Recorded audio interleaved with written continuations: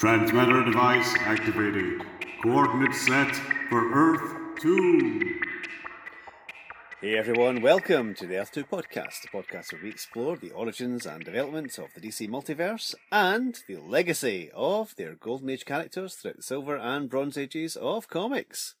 I'm Peter Watson. And I'm David Steele. Welcome back. Thank you for joining us. Yes, well, it's all about legacy today. When Peter and I were preparing our episode on issue 55 of Showcase, which dealt with the return of Dr. Fate and Hourman and Solomon Grundy and all that, I had the idea of mentioning the other Dr. Fate, the mid-60s Dr. Fate. Yes. And then Peter suggested that we could go a step further and do a whole episode about not just Dr. Fate, but also the superhero who he fought, a superhero called Captain Marvel. Now, it's not the Captain Marvel who you might have come to know recently from the Marvel Studios movies, and it's not any of the Marvel comics Captain Marvels, and it's not the character published by Fawcett Comics, who then later bought out by DC, called Captain Marvel, you know, with Billy Batson saying Shazam and turning into the big red cheese, star of a very, very good film a couple of years ago. It's another Captain Marvel. So we're going to do an episode today where we talk about this other Captain Marvel and his adventures and his enemies, many of whom have very familiar names.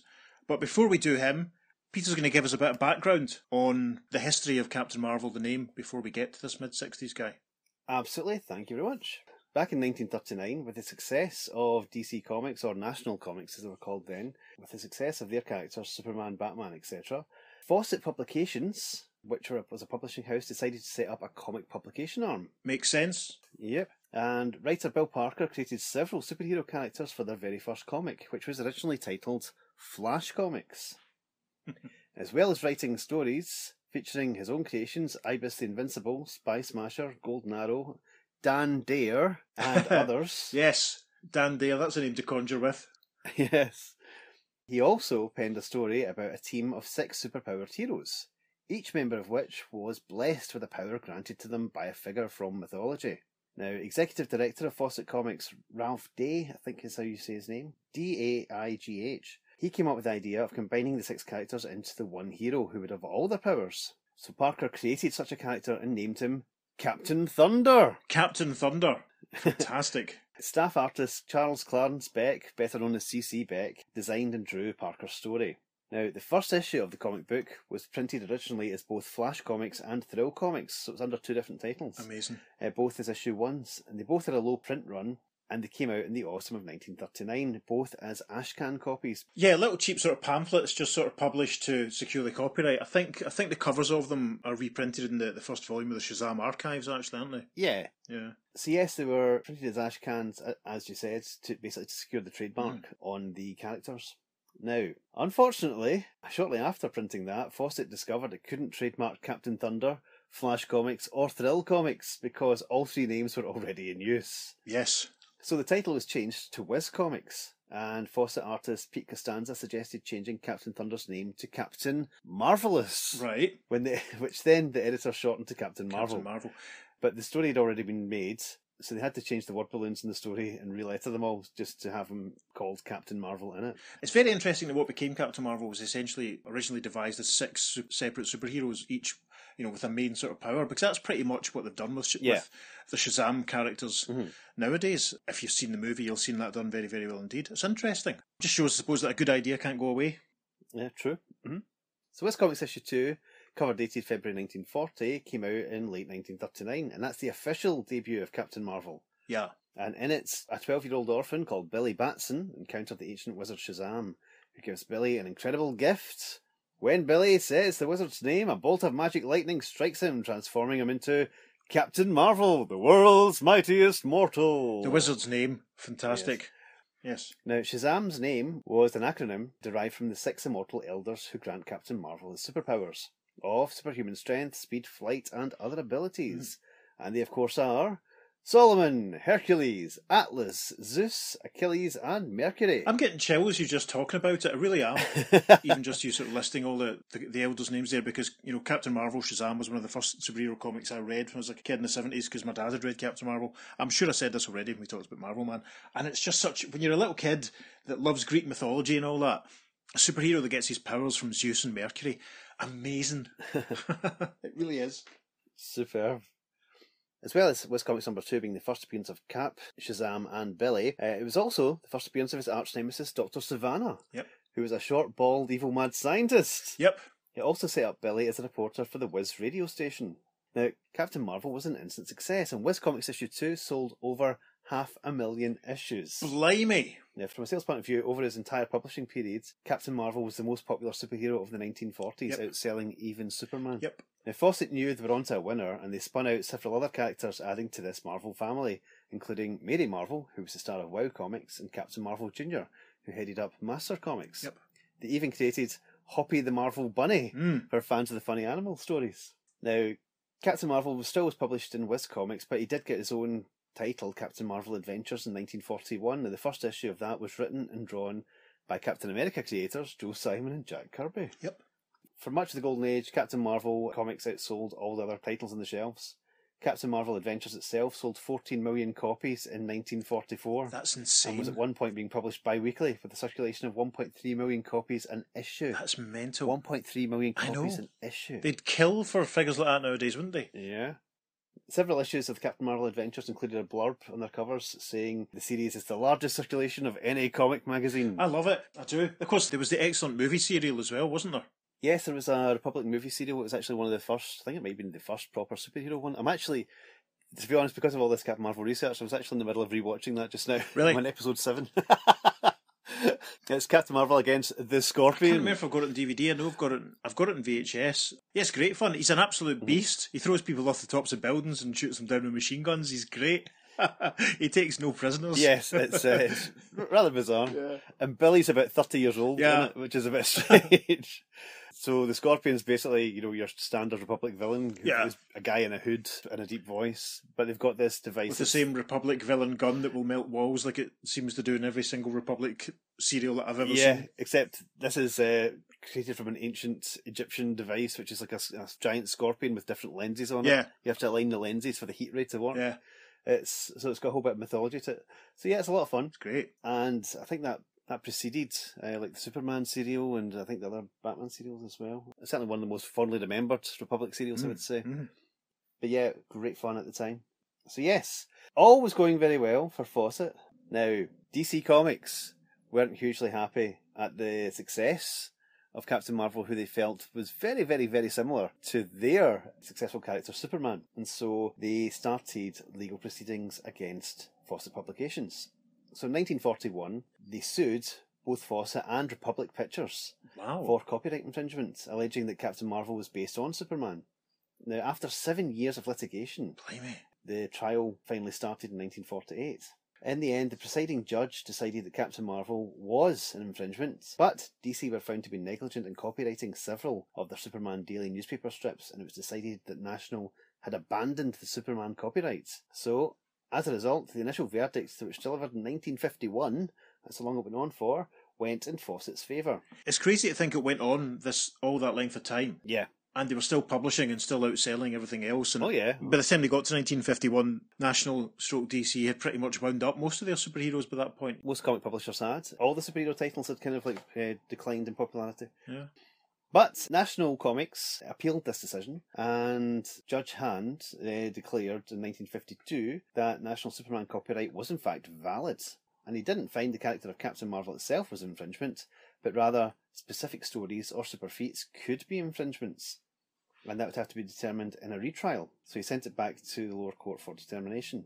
But instead of retrying the case, Fawcett decided to settle with National out of court, which is probably for the best, really. Right. The National lawsuit wasn't the only problem Fawcett had at the time. As I said, sales had massively declined in superhero titles across the board, and it was only selling about half its rate that it sold during the war, which again would have been about 5 times. Yeah. God, more than that. What the most popular titles are selling these days.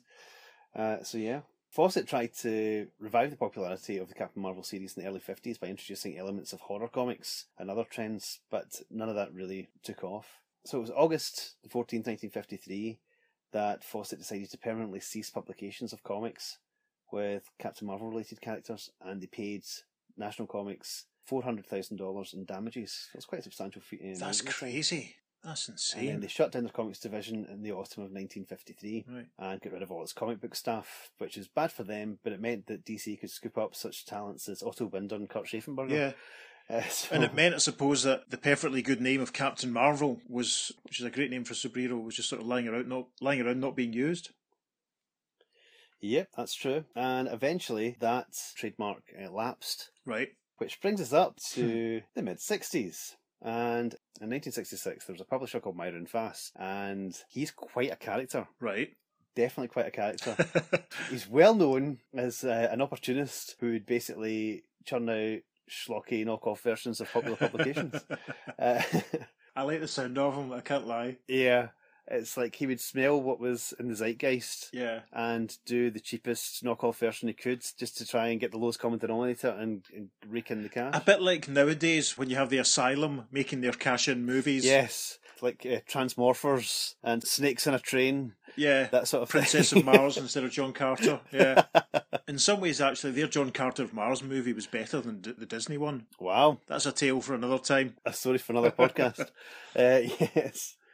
So, to give you an example of some of the things that he dived into, he did a series of crime magazines, including stuff like Homicide Detective, The World of Sherlock Holmes, True Sex Crimes. He did a range of monster magazines, including Shock Tales and Thriller. He did loads of music. This is out throughout his history. Yeah. He did lots of music magazines, including acid rock, groupie rock, hard rock, bit of a theme there, and stuff like that. In the 70s, he did some UFO-based magazines, including ones such as Close Encounters of the Fourth Kind, Space Trek, and Space Wars. Amazing. That's the sort of thing my mum would buy if she wasn't paying attention, thinking it would be good enough and it was close enough to what I actually was after. He also produced some adult magazines for gentlemen. All right, and what were they called? Including such titles as Bold, Brute, Buccaneer, Companion, Flick, right, Jaguar, Pick, and my personal favourite, Poor Boy. Oh my goodness. It's like something off blooming Anchorman or something, isn't it? What kind of aftershave are you going to use today, Myron? Well, thought I'd use Buccaneer. He also was a bit of a firearms enthusiast and actually took to wearing a gun around the office. Oh my goodness. Right. And he had several firearm publications, including Shooting Bible, USA Guns, .44 Mag. So many of these weird things that he published. Well, I mean, all power to him. If he's noticing a gap in the market and or a demand for something, then good on him if he's got the gumption, to fill it and try and cater to it. And obviously, superheroes were big business in the 60s by now, weren't they? Yeah. That's it. So he smelt what was in the water, and the Batman TV series was bringing it all back. This high camp value to it. Marvel Comics were finding their niche and getting popular with the slightly older market. So he thought comics, that's where the next big thing is. So he launched his own Captain Marvel. Why Captain Marvel? Of course, it was a popular title from the past that the trademark had lapsed on. And he thought, I'll have that. Because basically, if you were in a store and it was a dad buying a comic for his kid, he'd say, "Oh, Captain Marvel, I read that when I was younger." Yep. And then get that for their kid. Yep, makes sense. His version of Captain Marvel was a bit different, but also the actual publication of it was quite different because they were all double-sized issues. They were all... Yes, they're very chunky, the comics. But they were also over twice the price. Most of the comics at the time were 12 cents, but all of his were 25 cents, which meant that it wasn't quite as desirable on the shelves as he was hoping for. Of course. I saw figures, I don't know how accurate they are, but the first print run of Captain Marvel 1 was something like 250,000 issues, but of that, only 100,000 sold. Right. And the rest were all kind of like returned and pulped. Interesting. It's worth pointing out at this point, when Myron launched his Captain Marvel comic, there hadn't actually been a comic called Captain Marvel at that point. There'd been obviously Captain Marvel Adventures, but it's the first title to actually be called Captain Marvel. That's worth highlighting, I think. It certainly is. But the actual MF Enterprises, the comic branch, didn't last very long. It lasted for less than 2 years. Yeah. They also published an Archie-style teen humour sort of comic and a Western series, but that was it. The Archie-style comic is horrendous. You could put the two of them next to each other and just go, hang on. The similarity is very striking. It's obvious he knew what he was doing. He was very canny. I think, was Myron. He obviously, I think, on some levels, maybe he didn't have a lot of regard for his audience to be able to tell the difference, but, Yeah. In order to make his Captain Marvel, he approached an established comic creator, and that was Carl Burgos. And he's most famous for creating the original Human Torch, who was a fair-haired android dressed in red. Yeah, bear that in mind. that's a bit of background. Yeah. Shall we do his first story? Yeah, we're going to do the first story from Captain Marvel issue 1, which was published in February 1966, with a cover date of April 1966. As Pete said, the comics are quite chunky, sort of double the size of the normal, and the comic ran for basically 5 issues of Captain Marvel and 1 issue of Captain Marvel Presents the Terrible 5. So 6 comics published overall. Each comic had, between 3 or 4, sometimes more than that, separate little shorter stories. Right enough when you say for the price, they were very expensive. Yeah. You got a lot of bang for your buck. You did, yes. Yeah, I've sort of been reading through all of these in preparation so that we can talk about them, and they are very enjoyable to a point. We're going to do the first story from issue 1 because that sets Cap up, introduces him, this new Captain Marvel. So take everything about Billy Batson and the Big Red Cheese and all of that and put it to one side, but maybe not too far to one side because you might notice a few similarities. Tell us about the cover of issue 1 then, Peter. It says, Giant Action Issue, all new Captain Marvel. They're not lying. April 1966. This apparently is approved by the Comic Code Authority. Fantastic. We're in an alien spaceship or laboratory, and there's a boy strapped to a machine which has lightning, which appears to be kind of alive, coming out the machine to attack him. And there are some interesting alien chaps with bizarre facial hair in the background. And flying in to save the boy is our new Captain Marvel. He appears to be a man in a red kind of jumpsuit with some blue boots, and he's got a big M on his chest in a circle. Yes. He's got ginger hair, as he appears to be from this cover. And he's saying, "Hold still, Billy, I'll save you. Split!" And as he says split, his arm shoots off, and also his hand shoots off his arm. He's literally splitting. Yes. And then in the very bottom corner, in front of a machine, we have a little sign that says plus a bonus feature, Plastic Man. Yes. And we see someone who appears to have kind of very stretchy powers. Grabbing a poor man in a hat, to be honest, to me just looks like he's minding his own business, because this Plastic Man that we meet eventually is not really a superhero. He's a baddie. Yes, you heard it right, listeners. Plastic Man, a complete appropriation of the Quality Comics character who made his first appearance in Police Comics, which was dated August 1941. We'll come back to Plastic Man, won't we, Peter? Yes, very soon, for valid reasons. We'll talk about that as we go along. And of course, I don't know if you picked up, but the boy on the cover's name is Billy. Yes. Another tie-in to the original Captain Marvel. Shall we jump into the story? I'd love to. Right, so our opening splash panel has a helpful caption which says, "Introducing the all-new Captain Marvel." It's quite an unusual sort of layout for the page. What we have at the foreground of the panel is the Captain Marvel who we've seen on the cover, but his head has sort of come off and he's holding it in the crook of his arm. And in the background, take up the sort of main area of the page, we see the ginger-haired fellow, who we now know to be Captain Marvel, sort of clutching his hands to his head, and spinning around him are all the sort of separate elements of Captain Marvel who we saw on the cover's body. So his torso is separated from his legs, from his boots, from his head, from his arms and his hands, and even his fingers, and they're all flying around him. And this ginger-haired chap looks very disorientated. There's a little sequence of 3 insert panels, and the first insert panel shows this ginger fellow looking at himself in the mirror, and he's saying, "What am I doing here? Who am I?" And the next panel shows him walking down a flight of stairs, still clutching his hand to his head, and he's saying, "I can't seem to remember. What is this place?" And he reaches the bottom of the stairs and he says, "Anybody home?"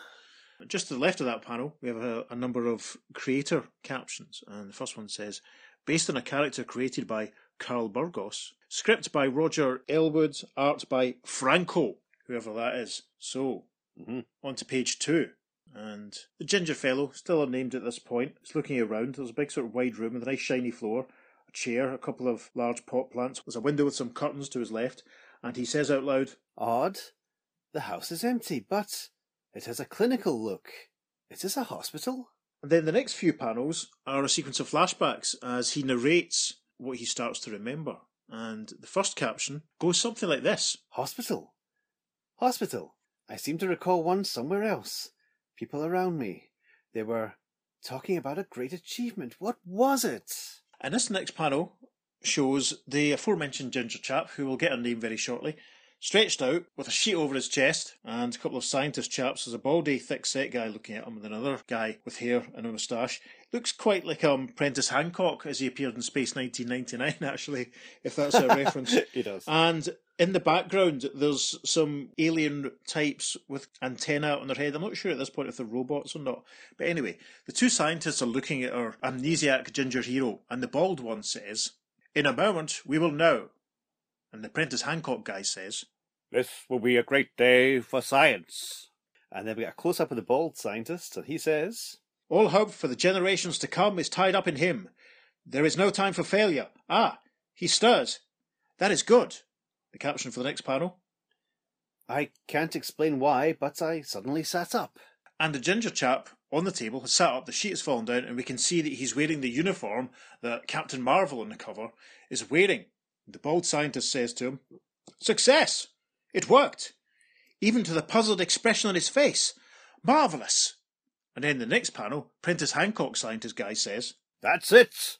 We'll call him Captain Marvel, the human robot. and that's the last little panel to have the sort of shimmering effect to indicate that it's a flashback, because we cut back to Captain Marvel as we now know him, still with his hands up to his head, and the caption for this panel says, "It was a jolt to learn the truth. and he continues out loud, I'm a robot! Why did they create me? Why me? And how did I get to this house? Can't think, but there must be an answer." On to page 3, and Captain Marvel beholds some shelves of books in front of him, and he says, "Perhaps I'll find the answer in this room. The library room. Robot. Sounds way out to me." next panel, he's reaching up to the books, and he says, "That book, Astrophysics, by Marvel. It's too high. Can't reach it. Got to get it. Split!" and then, rather unbelievably, in the next panel, his hand has flown off and taken the book off the shelf, and he says, "My hand! It flew from my arm. It's grabbing the book." and then in the next panel, Captain Marvel says, "Zam! My hand has rejoined my arm. Why did I say that?" and indeed the book and his hand have zoomed back into his place, and his hand has reconnected itself at the wrist. He looks at the book in close-up in the next panel, and he says, Zam! Zam! Somehow I remember it's a signal to rejoin parts. Perhaps in that hospital. Yes. and the next panel has the same little shimmering flashback effect, and Captain Marvel narrates and thinks, Yes, that's it. In that hospital, I was given a rigorous training in exercising coordination. and we see Captain Marvel with the bald scientist. The bald scientist has a clipboard and a pen, and he's writing on it, and the scientist says, "You're ready for phase 1. Repeat the word, split."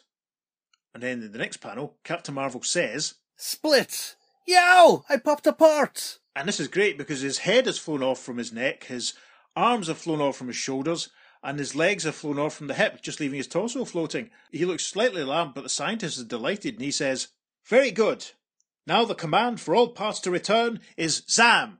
Say it." We move to the top of page 4, and Captain Marvel in the first panel yells, Zam! It worked!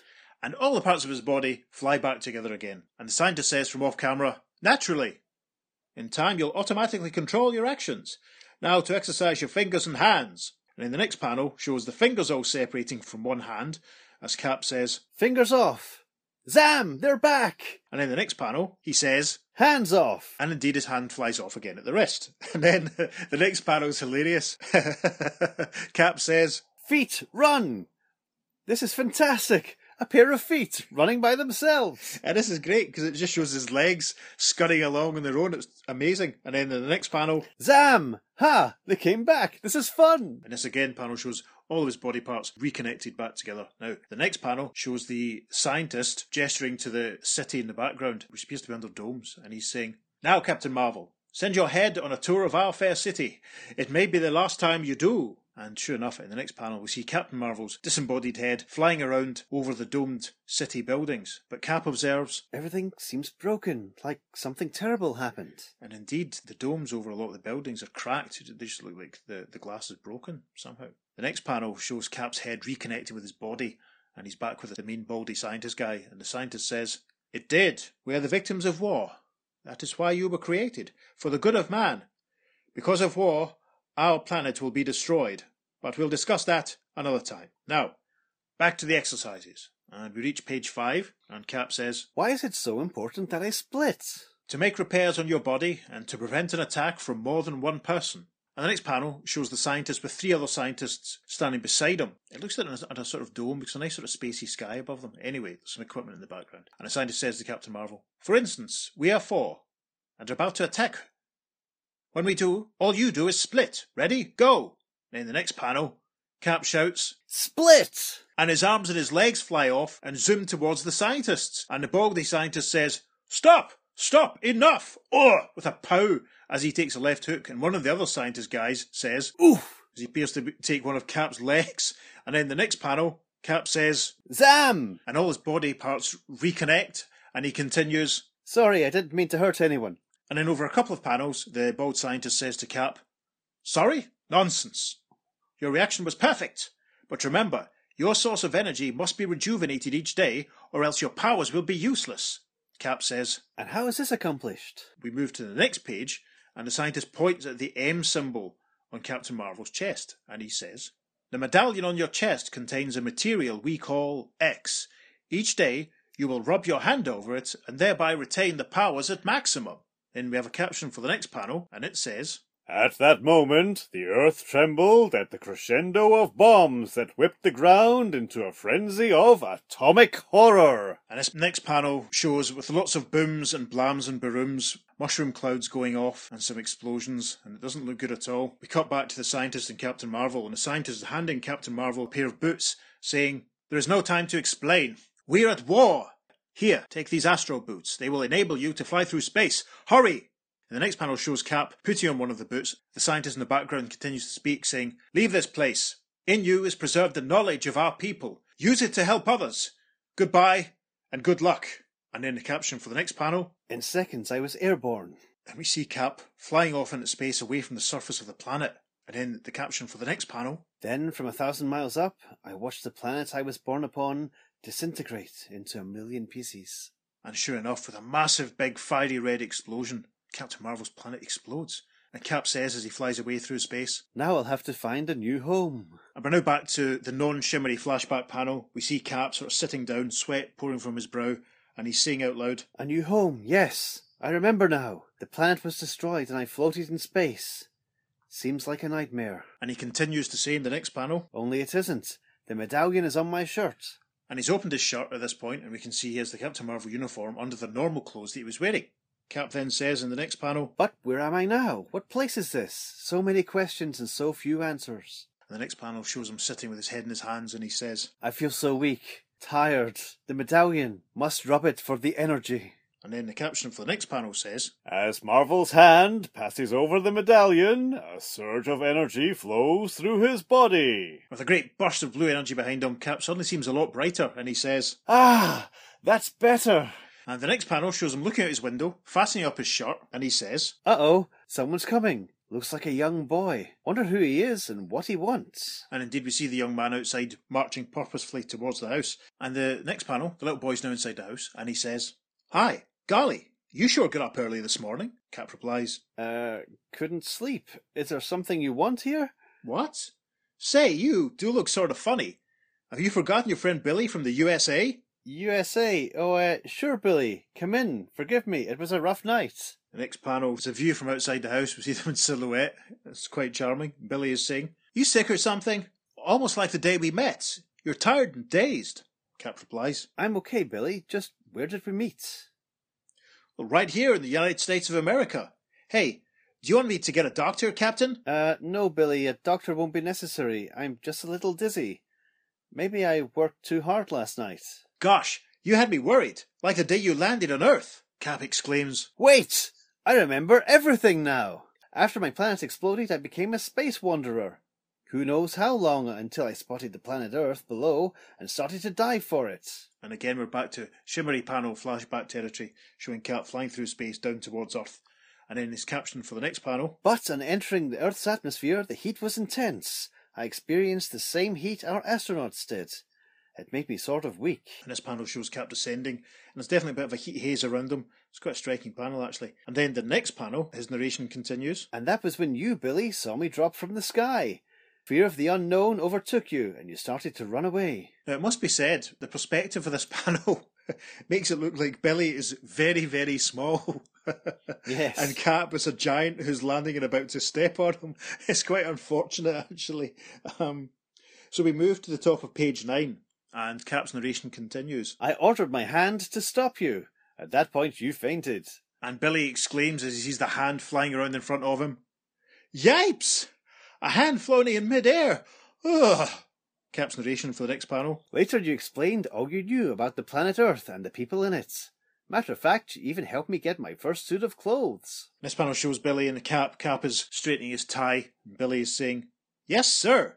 Now you look like Mr. Average Citizen. You mean Mr. Marvel? We then cut to an external shot of the house and Cap's narration continues over, saying, After which, I landed a job as a writer for an important press service.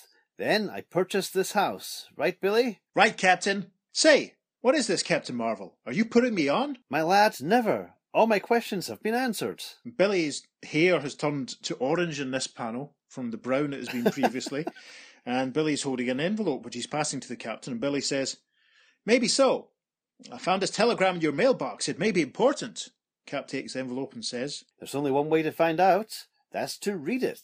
And he opens the envelope and reads the letter saying, It's from my boss. He wants me to cover an uprising on an island in the Caribbean. I'll help you pack, says Billy. And then we have a closing caption which says, So, dear readers, our hero begins a series of adventures that will bring you new thrills and excitement. Fasten your seatbelts and get ready for takeoff. The end. The end, indeed. That is your actual origin of your actual new Captain Marvel. It's not mentioned in the story, but Billy's surname is later established as Billy Baxton. Yes. Which obviously is very, very, very close to Billy Batson. Yeah. Billy Batson. I mean, if you said them either of the other one quickly, you could easily confuse yourself. So, shall we discuss the origin of Captain Marvel then? Let's do it, because it's absolutely insane. I mean, he's created by scientists on a planet that appears to be on the verge of, or in the middle of, a nuclear war. Yeah. We don't know why he's created. He's not saving any of them. He's then given a pair of jet boots and told to jet off of the jet off the planet and find another planet. I think he's been created because they know that their time has come, that they're not going to last much longer, and he's been created to go out into the universe and do good and hopefully prevent other civilizations from making the same mistake. It's obvious. It's crazy. It's like a lot of the stories, the bones are there, but it does feel a little bit underwritten here and there. It's actually stealing a bit from Superman as well, leaving an exploding doomed planet. Yeah. It's great. It's absolutely bonkers. The way to rejuvenate himself to rub the logo on his chest. What? That sort of evolves. It moves away later on from being what looks like the logo that's sort of printed or part of his uniform to actually becoming a separate medallion. That becomes a plot point in one issue, but I'll talk about that in a moment, obviously. It's very economic, isn't it? Yes. I quite liked the initial scenes of him waking up in the house, not knowing who he is, and then gradually starting to remember, and then Billy coming along and filling in the rest of the gaps for him. Yeah. I've become quite fond of these stories since cramming them and reading them the last couple of weeks in preparation. So I've become slightly protective and a bit defensive towards them. There's some really genuinely creepy stuff as well. See when his fingers come off and start flying out, that's hideous. That's horrible. Yeah, there's not too many examples of that. It's something you don't want to think about. Yeah. We should talk as well, obviously, about, like the other Captain Marvel, use of his powers does involve a magic word, or two magic words. The first time I ever heard about this version of Captain Marvel was this text page for issue 3 of the DC Comics series Secret Origins, which came out in 1986, and retold the origin of the Shazam Captain Marvel. And the text piece for that, Roy Thomas, in one sort of brief paragraph, refers to the split Zam Captain Marvel, and it was a good few years before I actually found any of his comics. Roy didn't have a very high opinion. No. Pretty sorry stuff, I think is the phrase he uses. And even then, reading it, it was clear that how much of a rip-off this was, basically. Not just as he called Captain Marvel, is involved with a kid called Billy, wears a red costume, but Split and Zam, it's not a million miles away from Shazam. It's very canny, very calculated. I think it's clear they knew what they were doing. Absolutely ripping off. But obviously that's not the only story in this issue, otherwise it'd be a very short issue. But as he said, David's been doing the deep dive on this series, so we're going to give you some summaries of the other stories that this Captain Marvel had adventures. So the second story in issue 1 is called The Invisible Aliens, and presumably carrying on from the instructions he got at the end of the first story, Cap's on an aeroplane in flight. During an electrical storm, it flies through like a I think the quote from the comic is a swirling whirlpool of rainbow colours. Put me in mind of like Lost in Space or Land of the Giants, when the vessels sort of get lost, Very Urban Allen, really. And Cap finds they're on another planet and he finds a stone tablet that tells him that the world was invaded by aliens from the fourth dimension. The aliens basically look like... Remember the adipose from Doctor Who? Yes. They're a bit like them. They're almost like giant heads with little sort of hands and feet. Mm-hmm. And the aliens imprison the rest of the passengers to try and get Cap to repair their computer so that they can get home. So that's what that one's all about. The third story is called The Blue Men of Venus, and this is the story that introduces Plastic Man. The story starts off with Captain Marvel and Billy seeing a crashing meteor that actually, when they get a bit closer, they find is a spaceship. The Blue Men of Venus are on Earth to warn Earth of the danger of atomic bombs. Very noble. Plastic Man is a prisoner on the alien spaceship, and he escapes, and in the closing panels, he disguises himself as a regular human being by stealing clothes from a tailor's dummy outside a shop. That's basically it for issue 1. A nice little bit of mythology building. Yeah.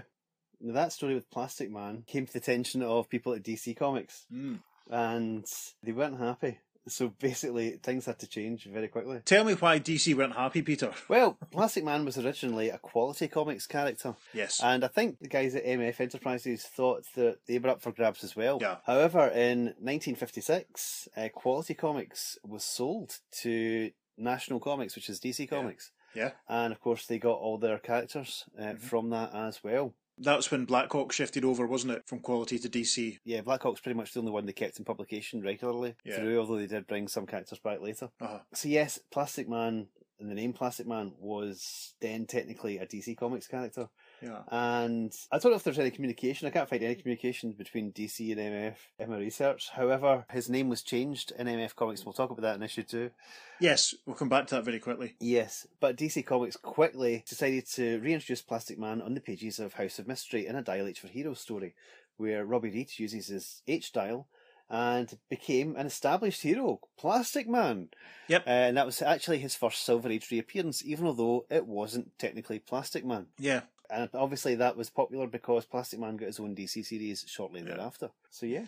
So we're kind of jumping ahead a little bit of ourselves there, folks. We like to keep it ambiguous about what we've got coming up, but keep your ears peeled for that. We'll be doing Robbie Reed, Dial H for Hero, very, very soon. Right, now that we've whetted your appetite with a little bit of hint of House of Mystery and Plastic Man, we're going to move on to issue 2 of MF Enterprises Captain Marvel.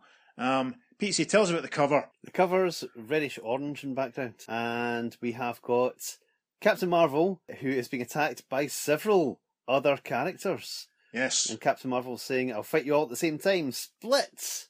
And of course, his right arm fires off into a character who is calling himself Atom Jaw. His left arm is shooting up past another character who's called Tiny Man. Mm-hmm. His right leg is flying into the stomach of who looks like Plastic Man, but seems to be called Elastic Man.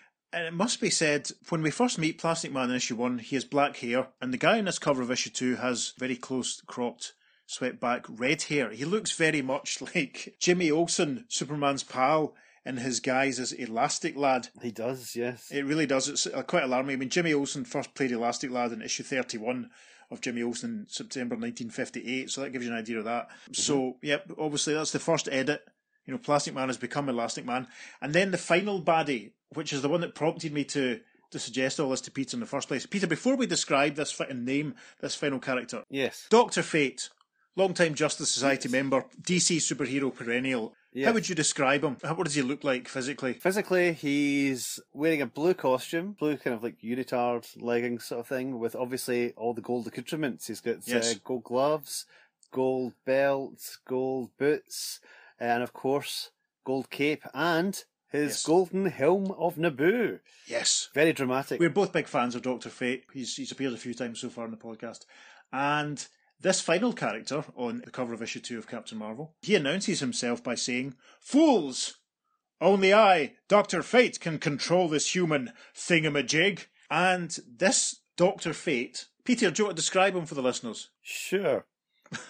He's a late middle-aged man with black hair on top, but lots of white hair, not grey, but actual white at the sides. He's got a thick white moustache. He's got a lovely green scarf that he's got tucked into his brown V-neck sweater. Yeah. And he's operating some cute equipment. He kind of looks the exact opposite of what you think of the regular Dr. Fate looking like. Absolutely. I can't remember when I first experienced this guy. I think I probably took a notion at some point, because I've got a few of these MF Enterprises Captain Marvel comics. I've had them for a very long time. I remember the first time I saw this being like, hang on, another Dr. Fate? What? He looks like Bruce Forsyth with a big, thick white moustache. Yeah. If that means anything to our listeners. He looks more like the Chief out of the Doom Patrol than anything else, really. If you're to compare him to any comic character. I mean, he's sat in a big green comfy chair on the cover operating his equipment. For all we know, it could be a wheelchair like the Chief. I mean, it ain't your mum and dad's Dr. Fate, put it that way. So, to crack on then with the stories from issue 2. Issue 2 published April 66, dated June 66. The first story is Captain Marvel Takes a Trip in Time, Part 1, The Past. This story starts off, Cap's built a time machine. It looks very like the one operated by Rod Taylor in the famous Time Machine movie. And to keep it as briefly as possible, Cap travels back to 1849 and he encounters Elastic Man, the renamed Plastic Man, and a character called Tiny Man, who's very much like the Atom. He spends most of his time very small, but can increase his size to sort of normality. In a way, he's almost like the Atom in reverse. Now, we should point out at this point that shrinking superheroes, the most famous ones that we're really going to deal with on the podcast, there's Ray Palmer's Atom, was first introduced in issue 34 of the DC Comics title Showcase, July, dated October 1961. But before that, Doll Man, who's a Quality Comics character who we will see quite a lot of in the future on the podcast. Mm-hmm. He first appeared in issue 27 of Feature Comics, and that was published at the tail end of 1939. Because it's obviously been pointed out that, you know, Ray Palmer was essentially a cross between Al Pratt's name and Dollman's powers. Yes. So Cap is back in 1849. It's the height of the gold rush. He meets Elastic Man and Tiny Man, and Elastic Man has disguised himself as a miner,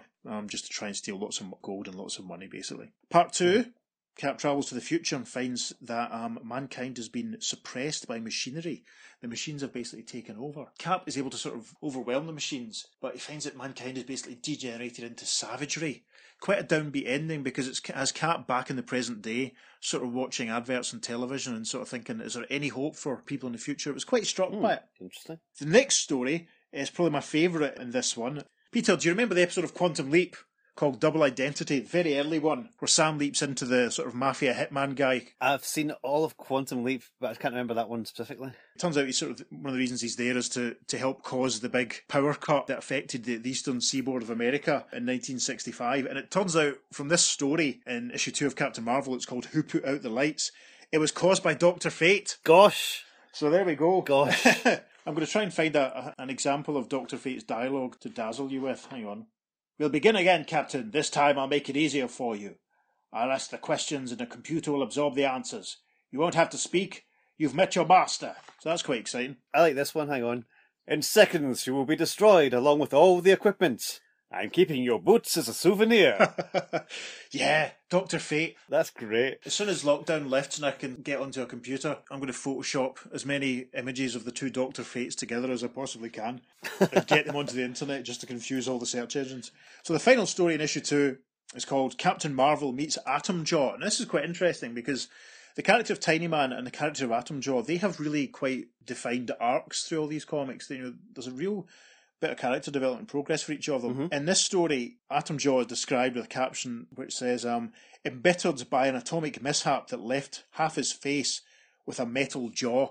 He ends up looking like Iron Jaw, published by Atlas Comics in the 70s briefly, but not really styled like a barbarian. I mean, the interesting thing about a lot of Captain Marvel's baddies, there's no real outlandish costumes. Mm-hmm. They're all dressed very ordinarily, almost in street clothes a lot of the time. The vast majority of them. Slacks and polo necks seems to be, the... yeah, it's the uniform. And this story, basically, Cap is working with the UN because Atom Jaw is trying to harm the US's reputation by sinking supply ships, and he's also stealing radioactive isotopes because he's a bad egg.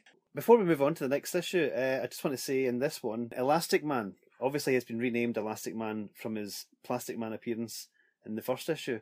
However, when you look at the actual lettering, you can see this must have been a very last minute change, because absolutely, it's basically one letter that's been changed to make Plastic Man Elastic Man, and sometimes it's very, very obvious that it's actually been changed in the letters. I'll post an example or two of this. Yeah, we'll put the most obvious sort of panels up showing that. It's you can almost smell the correction fluid, can't you? And it looks like someone who's not a letterer has done the actual corrections because the Yes. E's are particularly bad. Yeah. They're like smaller than the the other letters. It's very, very noticeable. Yeah. Mm-hmm. The next comic we're talking about was actually published between issues 2 and 3 of the regular Captain Marvel series, and it's called Captain Marvel Presents the Terrible Five, issue 1, basically. Now, this came out in June 66 with a date of August 1966, and there's been some real development for Captain Marvel since the last one. He now has a new secret identity. He's now going under the name of Professor Roger Winkle. And he works at Dartmoor University. Variously it's Dartmoor University, variously it's Dartmoor College, but this becomes sort of the backdrop for a few of the stories in subsequent issues, including some of the main ones in this one. The cover, it's very similar in a way to the cover of issue 2 because Cap's being menaced by the baddies, and the cover of this one, he's sort of chained to a board, kind of held down by clamps. He's very blonde in this one as well, it must be said, and he's now wearing a little domino eye mask, and he's basically being hassled by Dr. Fate, by Elastic Man, who bears on the covers looks nothing like what he does in the stories. Atom Jaw is there again, and so is Tiny Man. Tiny Man's pulling back a catapult, and there's another guy who on the cover is referred to as Doctor Doom. Gosh. I mean, it's shameless, isn't it? You can hear the lawyer's pencils being sharpened. You know, it's it's crazy. Dr. Fate isn't the cover of this one now. Wears a red jumper and green trousers and a blue scarf. Atom Jaw is now wearing a green jumper. Elastic Man's still in a blue unitard, again looking so much like Elastic Lad, Jimmy Olsen's character. And they're obviously in some kind of laboratory setup. And Doctor Doom just basically seems to be wearing a big collared red shirt and some brown trousers. It says it's a plastic spray he's firing, but it reminded me very much of what he gets up to during the story. So without beating about the bush any further, the first story in this one-off comic is called Captain Marvel Presents Professor Doom and his organisation, BIRD. BIRD being an acronym standing for the Bureau of International Revolutionary Devices. So that's quite exciting. BIRD want to conquer Earth, basically, Peter. Can you believe it? It's shocking. Absolutely shocking. There's nothing to see there. Yeah, and this story, it kind of almost operates in a way like a kind of soft reboot. It's very interesting. It was published as a separate comic. It almost feels like it could be a separate continuity. It's interesting. Cap is giving a lecture at the university, and Professor Doom, it's not really made clear if he works at the university himself, has created an odourless brainwashing gas, obviously for his masters at BIRD. So this issue is a very helpful scene where Cap reminds Billy and potentially introduces the audience to his powers and abilities. There's a helpful caption which addresses the change in the setup and the status quo. Roger Winkle ambers home to the only person he can confide in, his ward and admirer, 15-year-old Billy Baxton, who's just completed his homework. So that might be the first time that Billy Baxton gets his surname. Yeah. This story, basically, Cap has a bit of a thing for Linda, who is the daughter of President Knowles. Now, it's not clear if President Knowles is the president of the university or the president of the United States. It's a bit foggy. But Linda basically has Prof. Doom and Captain Marvel both after her. Doom sprays Linda with the gas, takes her to BIRD HQ. Cap follows them and rescues her. And that's where Doom gets revealed to them as a BIRD agent. Some quite funny scenes with the head of BIRD sort of losing the rag at what's going on. The second story is Captain Marvel, The Return of Atom Jaw, obviously picking up from issue 2. Mm-hmm.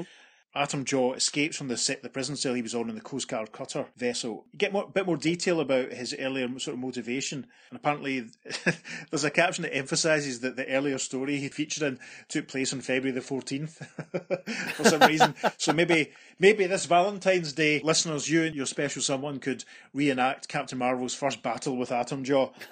It's quite an interesting story. The way it plays out, Cap tracks down the surgeon who operated on Atom Jaw. Okay. And it turns out that Atom Jaw's real name is Mr. Preston. No relation to, I'm presuming, to Bill S. Preston, yeah. The surgeon's called Dr. General Safion. It's all very interesting. You get a nice little bit of detail, and Preston stroke Atom Jaw is made very sympathetic, obviously kind of setting up the development. Okay. This story has a very entertaining sequence where Atom Jaw basically goes berserk on land and starts eating through cars and through buildings and stuff.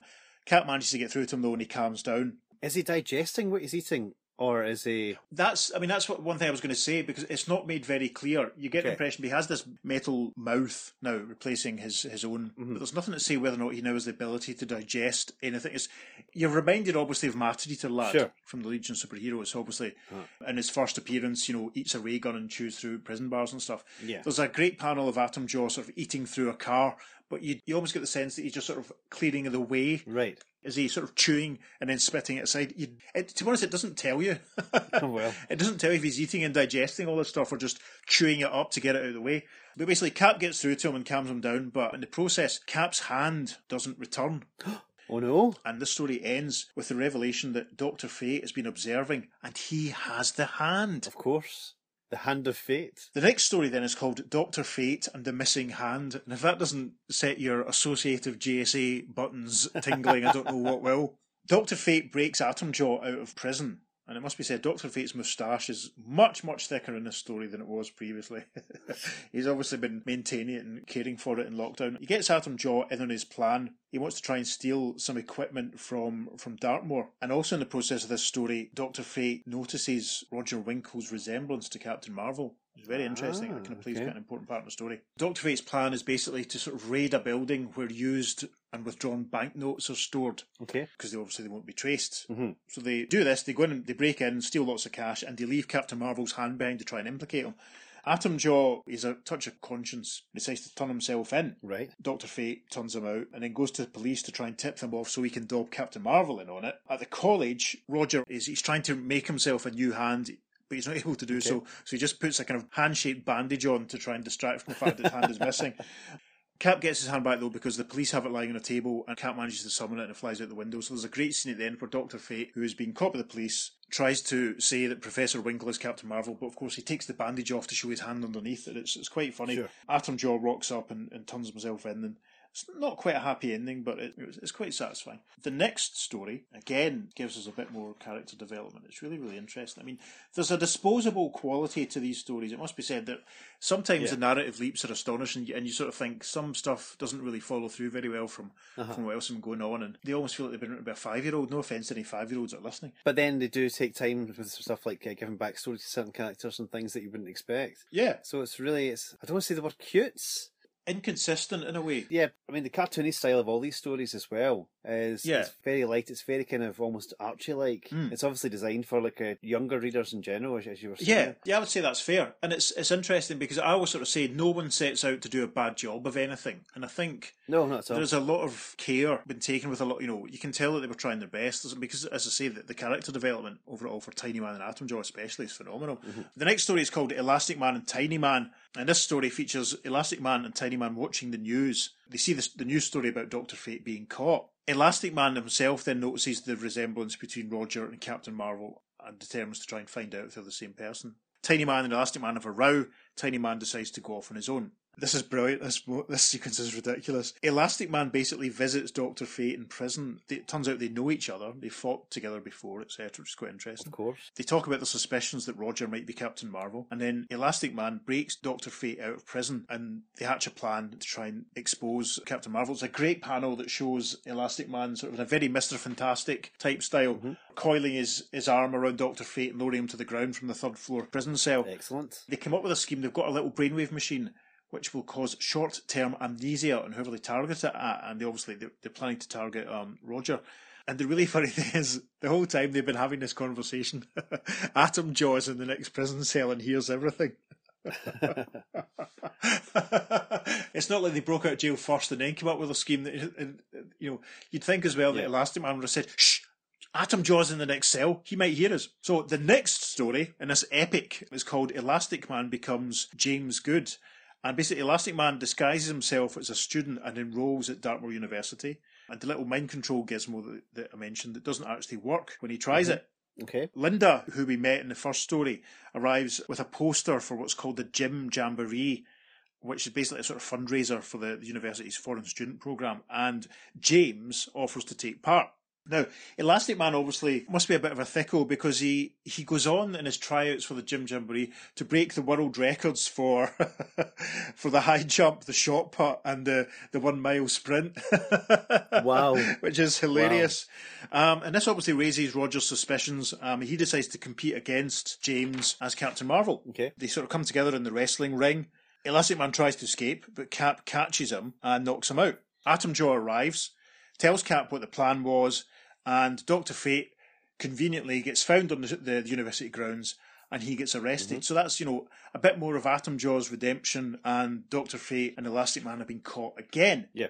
That's the end of Captain Marvel Presents the Terrible Five. Anything to add before I move on to the next one? No, I just love how they're basically creating a rogues gallery for Captain Marvel. Yeah. But all the characters seem to be sort of familiar, if you know what I mean. They all seem to be like familiar types or tropes or homages to existing characters, but everything basically seems really familiar. Homages to existing characters you are not going to believe who turns up in the next issue.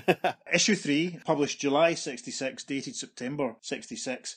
This one is packed. This was the first one I got. I think I got this one from Pete Root before he moved up to FP from ACA in 95, which means I've had this comic for nearly 30 years.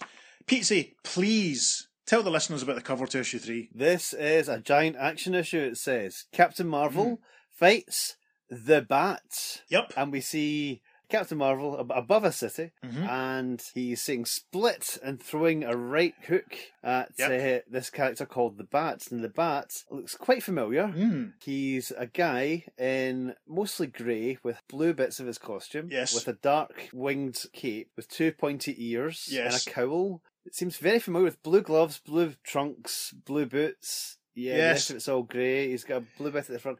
Basically, it's almost like the original look of Batman. Yes. He's also very similar to the vampire character Baron Blood. Yes, very much so. I first experienced in The Invaders, the Marvel comic that retconned a World War II superhero team, which we will touch on briefly in the podcast at some point in the future. He's very, very, very much like Baron Blood. The only thing that makes him look kind of different is his belt. It's got like green diamonds on it. Yeah. His eyes are like two red hypnodiscs, and he also has two antennae as well coming out his forehead, as well as his two giant pointy ears. Yeah, it's almost like they looked at a drawing of Batman and went, how can we make him subtly different? There was a development on this. Obviously, he's not subtly different enough. So the first story is called Captain Marvel versus the Bat, and we meet the Bat, who's apparently had already fought Captain Marvel in 1960. Obviously, they're sort of retconning and suggesting that the events of issue 1 must have taken place some time ago, and Billy must be of indeterminate age and never ages or whatever. Maybe. Unless he was still playing around with that time machine. That's true. That's the thought. I hadn't thought that. Yeah, he travelled back to 1960, and that's when they fought. Anyway, this is where the next sort of change in the character takes place. Now, previously, to recharge himself, Cap had to rub the M symbol in his chest. This has now evolved so that he wears a medallion round his neck on a chain which has the M, and this is where he gets his power. So the Bat kidnaps Billy and hypnotises him into stealing the medallion, which renders him powerless. Obviously, Cap gets it back, and the Bat gets arrested after a big fight. Cool. Quite good. Now, the next story is called Captain Marvel and the Mr. Brilliant Incident. Mr. Brilliant? Yeah, when I made Peter aware of this the other night, we both laughed an awful lot because, you know, we're both big fans of the DC superhero Mr. Terrific. Yes, we are. Both of them, yeah. And we're both big fans of the stretchable Reed Richards from the Fantastic Four, a.k.a. Mr. Fantastic. Indeed, yes. And now there's another one. We have Mr. Brilliant. And Mr. Brilliant, listeners, basically looks like Dan DiDio, who used to work for DC Comics. He's a bald, slightly overweight, middle-aged man, and true to the majority of the MF Enterprises supervillains who we've seen so far, he just wears brown trousers and a white shirt. Bit of a goatee going on as well. Yeah, it's so unremarkable as to be remarkable. It's a very, very, it's very neat moustache, very neat goatee. And this is a weird story. It's very uneven. It starts off Cap sort of observing, or Roger observing, some firemen dealing with a blaze, and you kind of get the sense, is this blaze been set to cause a distraction? But then it doesn't really tie up to the main plot, where Mr. Brilliant is trying to cheat the stock exchange by interfering with one of their computers. He's a guy who helps him, who sets off the fire, but it's not very clear how it all ties up. That's what I mean about suddenly feeling that the stories are written for 5-year-olds, because there's not a lot of coherence. Needless to say, Cap sort of stops him. The next story is called Captain Marvel and the Vapor Man. The Vapor Man is an alien from Vapora. Cap gets called on by his former student Chuck to kind of come along and help. Vapor Man separates Cap up into his component parts, throws them all in jars, but then Cap manages to get one of his hands loose. And get this, listeners, Vapor Man gets defeated because Cap is able to trigger the ventilation switch on Vapor Man's spaceship. Gosh. Oh, poor Vapor Man. I'm going to find the panel and give you Vapor Man's dialogue as this bit of indignity is heaped upon him. What? No! No ventilation! I'm not wearing my air turbulence protector! Mate, we've all been there. Basically, Vapor Man looks like a cloud. He's a bit of a knockoff from The Mist, the Starman villain who we've met recently on the podcast and who will turn up again eventually. This story, more than any of the other ones that we've done, reads like a kind of Jack Kirby 50s monster or early 60s Marvel monster story. Sure. It's really quite... It has that real looking sort of feel. Vapor Man's a name that I was familiar with, but it was from the old Galaxy Trio cartoon, if you remember that. Of course. He was one of the Galaxy Trio. That came out initially in 1967, so that had actually been after that issue of Captain Marvel. Yeah, which brings me to a very good point, actually. When Pete and I were having our sort of conversations prior to recording and doing our preparation, I expressed to Pete the feeling that I had reading these comics was, whilst they were enjoyable, they weren't quite the real deal. I mean, we used to get the Galaxy Trio shown in segments on a local kids' television programme in Scotland called Glenn Michael's Cartoon Cavalcade. And Glenn Michael was a sort of avuncular figure who had a talking lamp and a couple of dogs, and he would show American cartoons. And Yeah. I remember watching Galaxy Trio and enjoying it immensely, but wishing that it could be Green Lantern or the Hulk or Flash or Spider-Man or a proper superhero. And that's kind of the feeling that you get reading these comics. It's good, but it's not the real thing. Vapor Man was the big, sort of muscly, the really big guy, wasn't he? No, he's the gas one. There's Meteor Man is the one you're thinking of, I think. That's who I'm thinking of, right. I'm picturing Meteor Man, right, that's fine. Meteor Man, it was actually Ted Cassidy, Lurch, who did the voice for Meteor Man. Oh, right. And Ted Cassidy, who also did the introduction for the Incredible Hulk TV series. Of course he did. Dr. David Banner, that's him. Gravity Girl was the third one, rounding out the trio. Interesting. If we get bored, we'll maybe put an image of the Galaxy Trio up on the socials. The next story in issue 3 is called Captain Marvel and Dr. Darkness. Dr. Darkness basically looks like Dr. Mindbender from the G.I. Joe cartoon and comics. The vast majority of the story takes place underwater, and Dr. Darkness basically dies at the end when Captain Marvel tries to bring him up to the surface to face his crime because he's been underwater so long. Gosh. Sunlight sort of wipes him out. It's quite abrupt. It was interesting. This is quite a dark issue with Vapor Man and that's not ending well for these characters. In Vapor Man, the ventilation switch, it doesn't kill him and disperse him, it just enables them to sort of funnel him into a glass jar and put the lid on it. Fair enough, okay. I should have made that clear. The final story in this issue is Captain Marvel and Colonel Cold. Not Captain Cold, but Colonel Cold. Captain Cold, the Flash villain, who we've met a couple of times on the podcast. Pete, when did he first appear? It was an issue Showcase, wasn't it? Yep, Showcase issue 8. That was his first appearance. He was the first of the regular rogues to make an appearance. Awesome. And I'm perpetually practising my Wentworth Miller voice for any occasions where he turns up again in the podcast. Yes, sadly you are, yes. Sadly I am. So Captain Marvel versus Colonel Cold. Colonel Cold basically looks like... Remember how at the end of Star Trek 3 when they've searched for Spock and found him and he gets sort of reborn and his hair's kind of grown out a bit, he's looking a bit sort of hippie-ish. Colonel Cold basically looks like that version of Mr. Spock. Gosh. But in a comfortable jacket and a nice comfortable scarf and a nice comfortable jumper. They do like their comfortable streetwear. Well, that's highly logical, so... I'm going to try and create a gallery of all of the main Captain Marvel baddies to put them on the socials so that the listeners can check them out. He's fascinating. Colonel Cold, basically, very topically, he doesn't deal with temperature as such. No? But he works with viruses. Okay. Needless to say, Cap defeats him. He has a bit of a plan involving putting his viruses into the ink in pens. So if you use the pen, you'll catch the virus. Cap manages to stop him. So that's it for issue 3. There's one thing I want to mention of issue 3 as well, is that there is an advert in it for the Batman and Robin fan club. It's quite ironic, isn't it? Yeah. It's obviously the Batman and Robin TV show that they've created a fan club for. Yeah. I don't know who's created it. But yeah, basically contact Masked Heroes, 1800 North Highland Avenue, Hollywood, California. I enclose $1. Please rush everything mentioned above. That includes easy to follow step-by-step instructions of how to do the Batusi. Okay. You don't need those instructions. Pete did those moves at his wedding. I saw it. Oh, yes. You also get a wallet-sized membership card with an actual photo of Batman and Robin on it. The glossy photos of Batman and Robin together and alone, says Sinister. All right. Taken behind the scenes of TV action. And members also receive Batmogram News, which tells them of the latest doings of the duo, and also an action shot of the Batmobile. For $1, that's an absolute bargain. For $1, yes. That's quite exciting. Wow.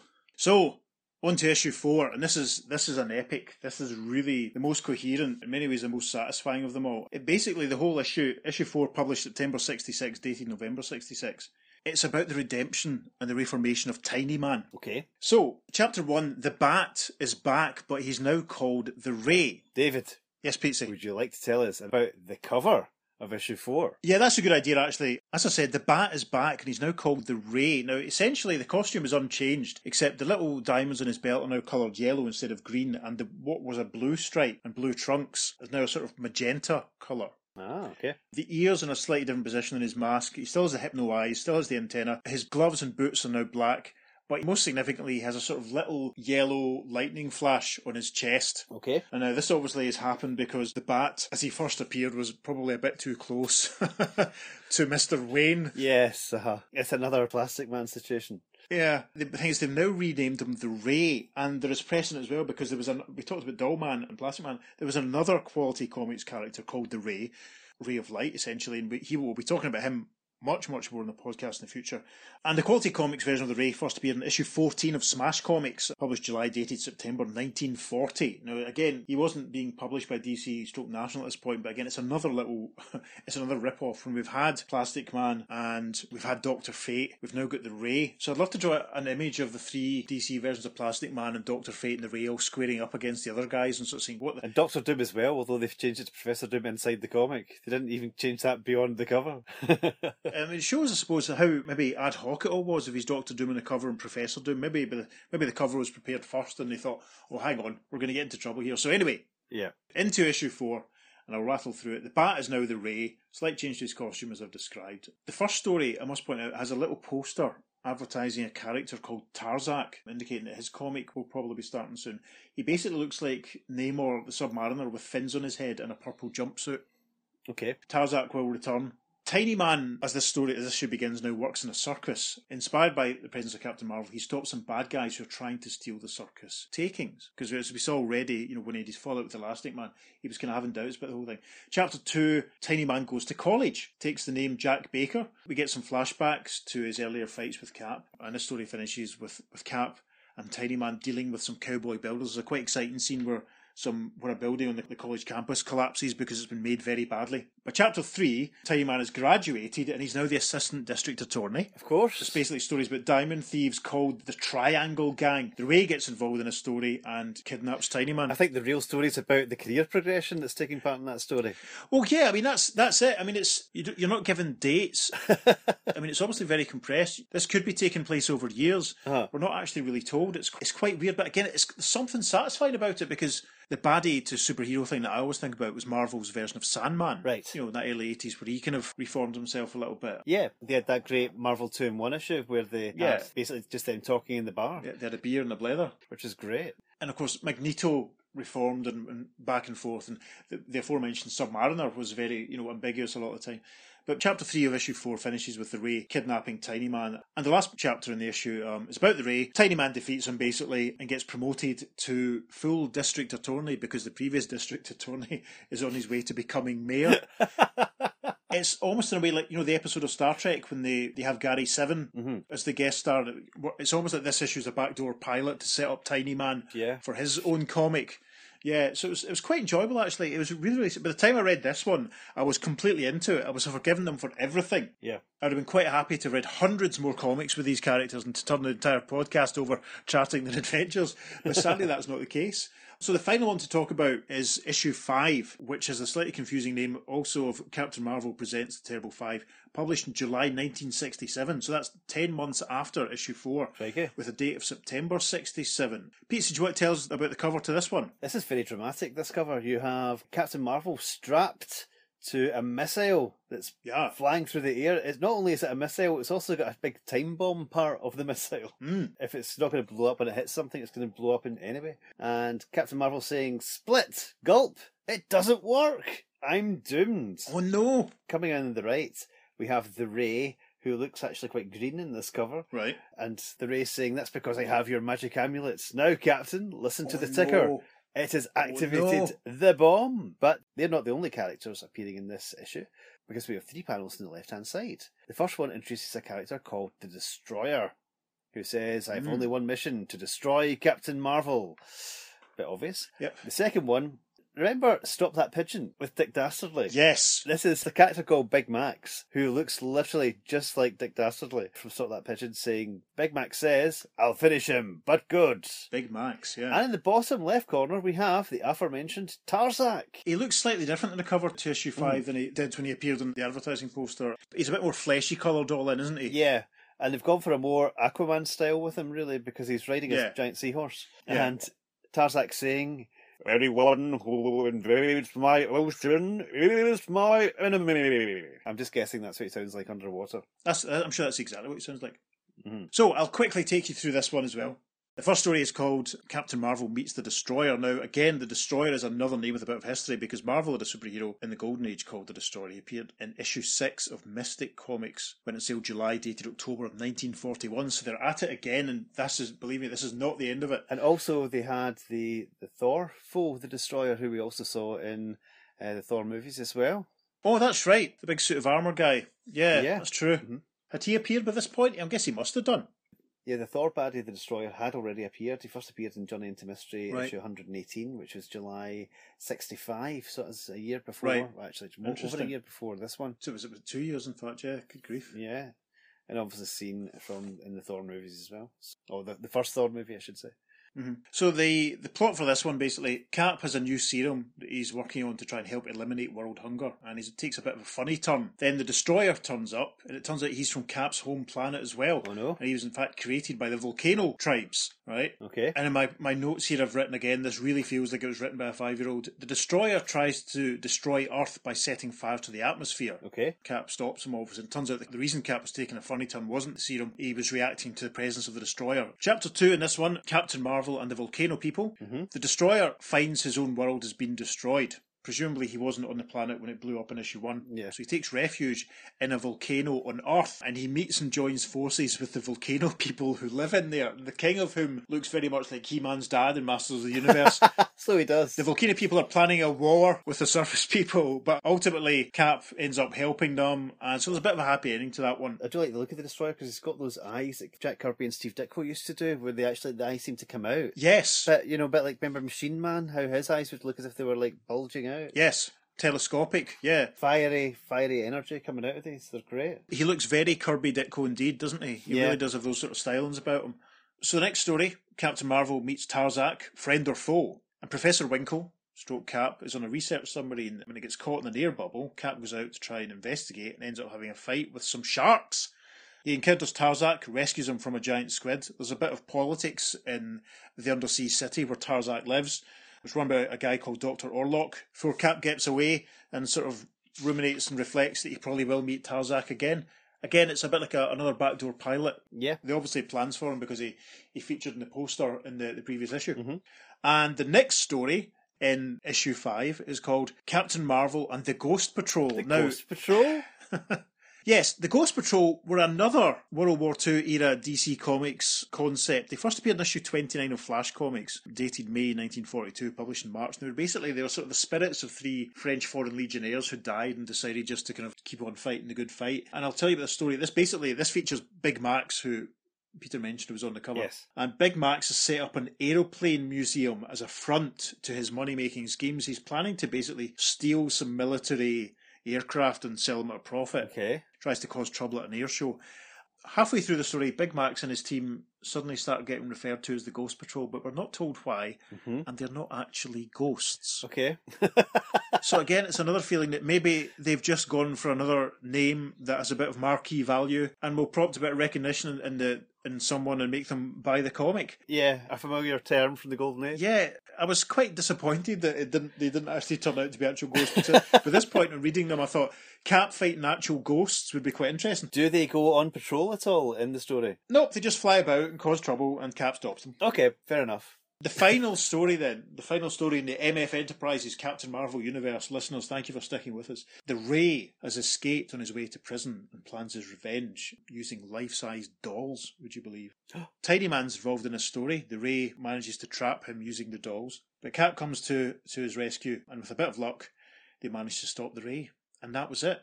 July 1967, it was all over. Now, Captain Marvel, obviously, we know that was not the end of the name Captain Marvel. Pete, tell us what happened next. Yeah, so 1967, it came to Martin Goodman, the publisher of Marvel's, attention that there was a comic out called Captain Marvel, and he was not best pleased. Yes. And basically passed on to Stan Lee. They should have a character called Captain Marvel. So, kind of rushed together. In October 67, Marvel released Marvel Superheroes issue 12, which featured their own version of a character named Captain Marvel, who was a Kree soldier. And also in that issue, there was a reprint of a Golden Age Destroyer story as well. Yes, that's another 2 fingers up to MF Enterprises, I think. Yes. Possibly. So yeah, the Kree had been around for a little while at this point, yeah? Yeah, they'd already been established in Fantastic Four. Now, Right. this caused Myron Fass to sue Marvel for trademark infringement. But eventually he accepted a settlement out of court and Marvel secured the trademark of the name. Basically, Marvel, for $4,500, bought the trademark off of Myron Fass. I've seen the figure $6,000 mentioned, but I can't get any confirmation of that. Right. It looks like it's $4,500 for the name Captain Marvel. And of course, Marvel have kept that trademark ever since. Yeah, because Marvel have the trademark to Captain Marvel, it meant that when DC Comics leased the original Captain Marvel from Fawcett in the early 70s, they couldn't actually call the comic Captain Marvel, they had to call it Shazam. Indeed. Which is why over the years the character has become known as Shazam in merchandising, and obviously in recent stories, ever since, when we say recent, we mean it in the David and Peter term of the last 15 years, when the character was reintroduced in the New 52, he was called Shazam up front because they just basically by that point decided to abandon even calling him Captain Marvel in the stories. I'm one of those people that's a little bit annoyed about that, because whenever I think of Captain Marvel, I think of Billy Batson and the Big Red Cheese, it must be said. The Big Red Cheese, absolutely, yes. Yeah, which actually is probably the best point to mention, that one issue of the 90s Shazam title, The Power of Shazam, which was written by the legendary Jerry Ordway. Yes. Issue 27 is the tail end of a story where time has been interfered with and Billy and Mary Batson's parents are alive. And there's one page in issue 27 featuring Wave Rider, if you remember him, Peter, the DC Comics time-travelling hero from the 90s. And Wave Rider sort of gesturing, and behind him there's a sort of array of alternative versions of the Big Red Cheese Captain Marvel. Okay. We see Hoppy the Marvel Bunny. We see the character who's named Captain Thunder, who pops up in an issue of Superman in the 70s. Don't worry, listeners, we will get there. Yes. We see a female version with a skirt and a all-in face mask. There's a version which is obviously based on another iteration of the Marvel Captain Marvel, which we'll come back to. And there is one which is a Shazam version, if you like, of the MF Enterprises Captain Marvel. He has the colour scheme and the face of the Billy Batson Captain Marvel, but his arm and his head are splitting off and he's flying off in other directions. One of the other versions showing Billy Batson with some metal bands round his wrist and he's banging them together, and that's what's causing Captain Marvel to appear behind him. And that's the perfect cue for Pete C to tell you what that's referring to. Yeah, that's actually a later story in the Marvel Captain Marvel series, where basically the Hulk's sidekick, Rick Jones, who'd actually been floating about from title to title, really, in Marvel. He'd been the Hulk's sidekick, he'd teamed up with the Avengers, he was Bucky for a while. That's right. In the pages of Captain America. He didn't really have a home, but then he basically came into the Captain Marvel title, and what happened was Captain Marvel, the Marvel version, kind of merged with Rick Jones in such a way that one of them would be in the negative zone and another one would be on Earth. Yeah. They couldn't be together at the same time. In order for them to exchange places, they had to bang Captain Marvel's Negabands, where he gets his powers from, together. And fantastic. There were a big flash of energy and Captain Marvel would appear. Yeah. They kept that going, didn't they, when they did the series with Captain Marvel's son? Yes, Genisfell, the great Peter David series with Chris Cross on art. That's a really good series, very underrated, not reprinted. Marvel get on that and reprint that because it's fantastic. They should. I've read some of it because I remember when it was launched, Wizard gave away a little sort of preview promo comic. Oh yeah, the Zero issue, yeah. Which actually had a moment with Rick Jones striking the Negabands and shouting Shazam, which was amazing. A lovely little copyright tweaking little moment. I'll see if I can find that panel and I'll put it up beside the one from Power of Shazam. Yeah, Peter David could get away with that. Not everyone could get away with that, but he could. Yeah. That was a wee wink to the readers there. That's really nice. I like that. It was very, very funny. A nice little touch. So that's basically it for the MF Captain Marvel. He was around for about a year or so. He fought some baddies that were very like some other previously established DC characters, and then he went away again. I got to say, I really enjoyed reading all these stories through. I don't know how well that's come across in the telling today, but by the time I got to the end, I was sort of like, I wasn't finished. I would have quite happily read some more. They were great fun. Very simplistic at times. I kind of want to check out the ones that I've not been able to read yet.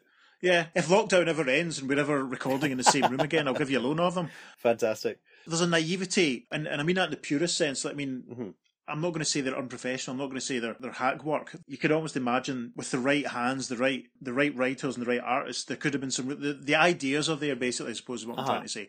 There was a lot of fun and some really, really interesting stuff with the development of Atomjaw, the development of Cap himself, the development of Tiny Man. Tiny Man especially, yeah. The Ray stroke the Bats, constant exasperation. There's a lot of stuff, and in some ways they were actually light years ahead of some of their competition with what they were doing. It's a shame. Yeah. As you said, it's very accessible. I mean, anyone could pick this up and read it. Mhm. And there's a lot of fun to be had in it. Obviously, they were going for brand recognition, and this is a way we can sell comics. And then the double-size issue and the higher price ticket was a way they thought, well, let's try and market this. It didn't work Yeah. as an experiment. And obviously, they've Yeah. had several legal challenges or threats. Mhm. I'm sure there's some few phone calls from DC at various points, but it's really, really interesting. And as you said, Byron, he was a bit of a chancer. He was a bit of a merchant who was just trying his best to kind of hop onto whatever bandwagon was passing at the time, and he made a shot. And they're actually, for all the fly-by-night sort of elements and his motivations, they're actually pretty good. There are comics which we've read for the podcast that I've enjoyed a lot less than some of these. So yeah. And certainly this is usually mentioned in the same breath as like the Archie Shadow series of the 60s or the Del Draculas. Basically people have written off as absolute abominations. But as you said, there's a lot of fun to be had in these comics, and Absolutely. if you see them, listeners, check them out because they are a lot of fun. 2 of the issues are actually not copyrighted properly, so they are available from the website's Digital Comic Museum or Comic Book Plus, depending on where you're situated in the world. I highly recommend you check out issues 1 and 3. They're both available from there. Awesome. They're absolutely free of charge because they're public domain, folks. The rest of them have got correct copyrights on them, so they can't collect them there. But if you want to see a sample of what we're talking about, please check that out. Please do. You will not regret it. They're great fun. Issue 3 is an excellent story. I mean, my hope, naive that it is, that somehow someone would become aware of these characters and override all the various sort of copyright issues and publish new stories with them. I mean, because they talk nowadays about how we're in the intellectual property wars. Mhm. So much of what we've got in the cinema the last couple of years has been, we've got another Charlie's Angels, we've got the ongoing Marvel and DC superheroes. They made a Bloodshot movie based on the Valiant Comics character. I would love some big Hollywood executive to discover the works of MF Enterprises. Can you imagine? Who would you cast as Captain Marvel? Well, exactly. And they'd obviously have to tweak the name, but they could go for it. They could do the origin as the construct on the doomed planet. We could have the Tiny Man, we could have the Bat Ray, even just call him the Bat Ray and just get over it that way. We could meet Mr. Brilliant, we could meet Colonel Cold. There's a lot of untapped potential here. There is. And I'm sure Sean William Scott's available for the part. What's he done recently? Not a lot. Yeah, coming soon to a streaming service near you. A splitting service near you. Yeah. Unfortunately, there were no letters pages in any of these issues, but that doesn't stop you from writing to us and telling us what you think of these stories and indeed this episode. Slight change to the format here, but you can email us at theearth2podcast@gmail.com. We'll be putting up select highlights from these stories on our Facebook and Instagram and Twitter. So check us out there. On Facebook and Instagram, we're at the Earth2 Podcast, and on Twitter, we're at podcast_Earth2. Well then, so yes, this has been true to the spirit of the legacy aspect of our mission statement here. Another Captain Marvel, another Ray, got another Ghost Patrol, another Plastic Man of sorts. So yeah, it's been a slightly longer episode than normal perhaps, but it was worth covering, we feel. And as Pete says, there are some issues that are available, so go and find them and give them a read and let us know what you think. So on that note, I've been Peter. And I've been David. And you've been listening to the Captain Marvel podcast. Split! Transmatter Cube activated. Return coordinates set for Earth Prime. Zam! We now move to the top of the next page and my phone's ringing. I don't believe it.